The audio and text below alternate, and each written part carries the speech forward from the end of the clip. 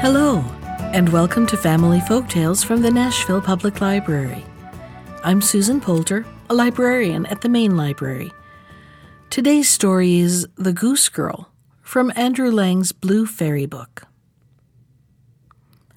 Once upon a time, an old queen, whose husband had been dead for many years, had a beautiful daughter. When she grew up, she was betrothed to a prince who lived a great way off. Now, when the time drew near for her to be married and to depart into a foreign kingdom, her old mother gave her much costly baggage and many ornaments, gold and silver, trinkets and knickknacks, and in fact everything that belonged to a royal trousseau, for she loved her daughter very dearly. She gave her a waiting maid also, who was to ride with her and hand her over to the bridegroom, and she provided each of them with a horse for the journey. Now the princess's horse was called Falada and could speak. When the hour for departure drew near, the old mother went to her bedroom, and taking a small knife, she cut her fingers till they bled. Then she held a white rag under them, and letting 3 drops of blood fall into it, she gave it to her daughter and said, "Dear child, take great care of this rag. It may be of use to you on your journey." So they took a sad farewell of each other, and the princess stuck the rag in front of her dress, mounted her horse, and set forth on the journey to her bridegroom's kingdom. After they had ridden for about an hour, the princess began to feel very thirsty, and said to her waiting maid, "Pray get down and fetch me some water in my golden cup out of yonder stream. I would like a drink." "If you're thirsty," said the maid, "dismount yourself and lie down by the water and drink. I don't mean to be your servant any longer." The princess was so thirsty that she got down, bent over the stream, and drank, for she wasn't allowed to drink out of the golden goblet. As she drank, she murmured, "Oh, heaven, what am I to do?" And the 3 drops of blood replied, "If your mother only knew, her heart would surely break in 2." But the princess was meek, and said nothing about her maid's rude behavior, and quietly mounted her horse again. They rode on their way for several miles, but the day was hot, and the sun's rays smote fiercely on them, so that the princess was soon overcome by thirst again. And as they passed a brook, she called once more to her waiting maid, "Pray get down and give me a drink from my golden cup," for she had long ago forgotten her maid's rude words. But the waiting maid replied more haughtily than ever before, "If you want a drink, you can dismount and get it. I don't mean to be your servant." Then the princess was compelled by her thirst to get down, and bending over the flowing water, she cried and said, "Oh, heaven, what am I to do?" And the 3 drops of blood replied, "If your mother only knew, her heart would surely break in 2."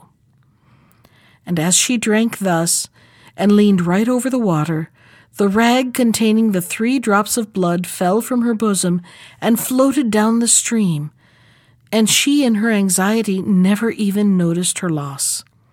But the waiting maid had observed it with delight, as she knew it gave her power over the bride, for in losing the drops of blood, the princess had become weak and powerless.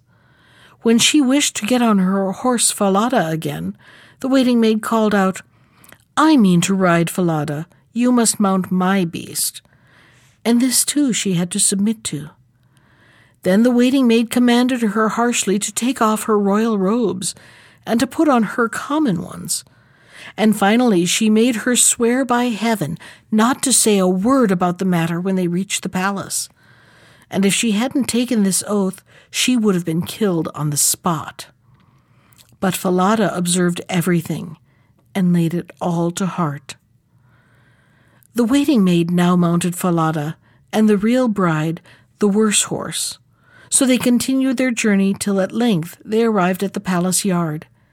There was great rejoicing over the arrival, and the prince sprang forward to meet them, and taking the waiting maid for his bride, he lifted her down from her horse and led her upstairs to the royal chamber.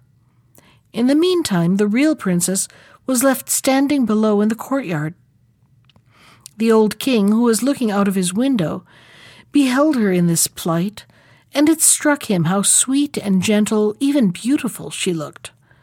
He went at once to the royal chamber, and asked the bride who it was she had brought with her, and had left thus standing in the court below. "Oh," replied the bride, "I brought her with me to keep me company on the journey. Give the girl something to do that she may not be idle." But the old king had no work for her, and couldn't think of anything, so he said, "I've a small boy who looks after the geese. She'd better help him." The boy's name was Curdken, and the real bride was made to assist him in herding geese. Soon after this, the false bride said to the prince, "Dearest husband, I pray you grant me a favor." He answered, "That I will." "Then let the slaughterer cut off the head of the horse I rode here upon, because it behaved very badly on the journey."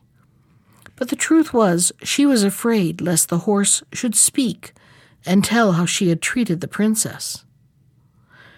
She carried her point, and the faithful Falada was doomed to die. When the news came to the ears of the real princess, she went to the slaughterer and secretly promised him a piece of gold if he would do something for her.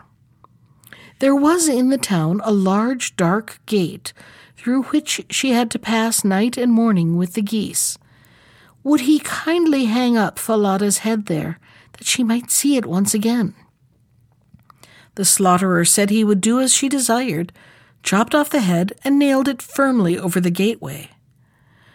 Early next morning, as she and Curdken were driving their flock through the gate, she said as she passed under, "O Falada, 'tis you hang there." And the head replied, "'Tis you pass under, princess fair. If your mother only knew, her heart would surely break in two." Then she left the tower and drove the geese into a field, and when they had reached the common where the geese fed, she sat down and unloosed her hair, which was of pure gold. Curdken loved to see it glitter in the sun, and wanted much to pull some hair out. Then she spoke. "Wind, wind, gently sway, blow Curdken's hat away. Let him chase o'er field and wold, till my locks of ruddy gold, now astray and hanging down, be combed and plaited in a crown." Then a gust of wind blew Curdken's hat away, and he had to chase it over hill and dale. When he returned from the pursuit, she had finished her combing and curling, and his chance of getting any hair was gone. Curdken was very angry and wouldn't speak to her, so they herded the geese till evening and then went home. The next morning, as they passed under the gate, the girl said, "O Falada, 'tis you hang there." And the head replied, "'Tis you pass under, princess fair. If your mother only knew, her heart would surely break in two." Then she went on her way till she came to the common, where she sat down and began to comb out her hair. Then Curdken ran up to her and wanted to grasp some of the hair from her head, but she called out hastily, "Wind, wind, gently sway, blow Curdken's hat away. Let him chase o'er field and wold, till my locks of ruddy gold, now astray and hanging down, be combed and plaited in a crown." Then a puff of wind came and blew Curdken's hat far away, so that he had to run after it. And when he returned, she had long finished putting up her golden locks, and he couldn't get any hair. So they watched the geese till it was dark. But that evening, when they got home, Curdken went to the old king and said, "I refuse to herd geese any longer with that girl." "For what reason?" asked the king. "Because she does nothing but annoy me all day long," replied Curdken, and he proceeded to relate all her iniquities and said, "Every morning as we drive the flock through the dark gate, she says to a horse's head that hangs on the wall, 'O Falada, 'tis you hang there.' And the head replies, 'Tis you pass under, princess fair. If your mother only knew, her heart would surely break in two." And Curdken went on to tell what passed on the common where the geese fed, and how he had always to chase his hat. The old king bade him go and drive forth his flock as usual the next day. And when morning came, he took himself up his position behind the dark gate and heard how the goose girl greeted Falada. Then he followed her through the field and hid himself behind a bush on the common. He soon saw with his own eyes how the goose boy and goose girl looked after the geese, and how after a time the maiden sat down and loosed her hair that glittered like gold and repeated, "Wind, wind, gently sway, blow Curdken's hat away. Let him chase o'er field and wold till my locks of ruddy gold, now astray and hanging down, be combed and plaited in a crown." Then a gust of wind came and blew Curdken's hat away, so that he had to fly over hill and dale after it, and the girl in the meantime quietly combed and plaited her hair. All this the old king observed, and returned to the palace without anyone having noticed him. In the evening, when the goose girl came home, he called her aside and asked her why she behaved as she did. "I may not tell you why. How dare I confide my woes to anyone? For I swore not to by heaven. Otherwise I should have lost my life." The old king begged her to tell him all, and left her no peace, but he could get nothing out of her. At last he said, "Well, if you won't tell me, confide your trouble to the iron stove there." And he went away. Then she crept to the stove and began to sob and cry and pour out her poor little heart and said, "Here I sit, deserted by all the world, I who am a king's daughter, and a false waiting maid has forced me to take off my own clothes and has taken my place with my bridegroom, while I have to fulfill the lowly office of goose girl. If my mother only knew, her heart would surely break in two." But the old king stood outside at the stove chimney and listened to her words. Then he entered the room again, and bidding her leave the stove, he ordered royal apparel to be put on her, in which she looked amazingly lovely. Then he summoned his son and revealed to him that he had got the false bride, who was nothing but a waiting maid, while the real one, in the guise of the ex-goose girl, was standing at his side. The young king rejoiced from his heart when he saw her beauty and learned how good she was, and a great banquet was prepared, to which everyone was bidden. The bridegroom sat at the head of the table, the princess on one side of him and the waiting maid on the other. But she was so dazzled that she did not recognize the princess in her glittering garments.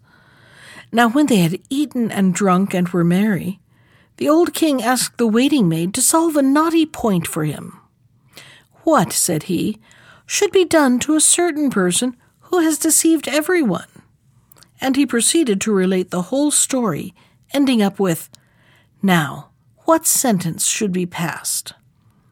Then the false bride answered, "She deserves to be put stark naked in a barrel lined with sharp nails, which should be dragged by 2 white horses up and down the street till she is dead." "You are the person," said the king, "and you have passed sentence on yourself. And even so it shall be done to you." And when the sentence had been carried out, the young king was married to his real bride, and both reigned over the kingdom in peace and happiness. That was The Goose Girl from Andrew Lang's Blue Fairy Book. Special thanks to Ginger Sands for our theme music. You can find more of Ginger's music at iTunes or on her website at www.gingersands.com. And if you'd like to comment on today's story, send me an email. I can be reached at susan.poulter, that's Poulter, @nashville.gov. Thanks for listening.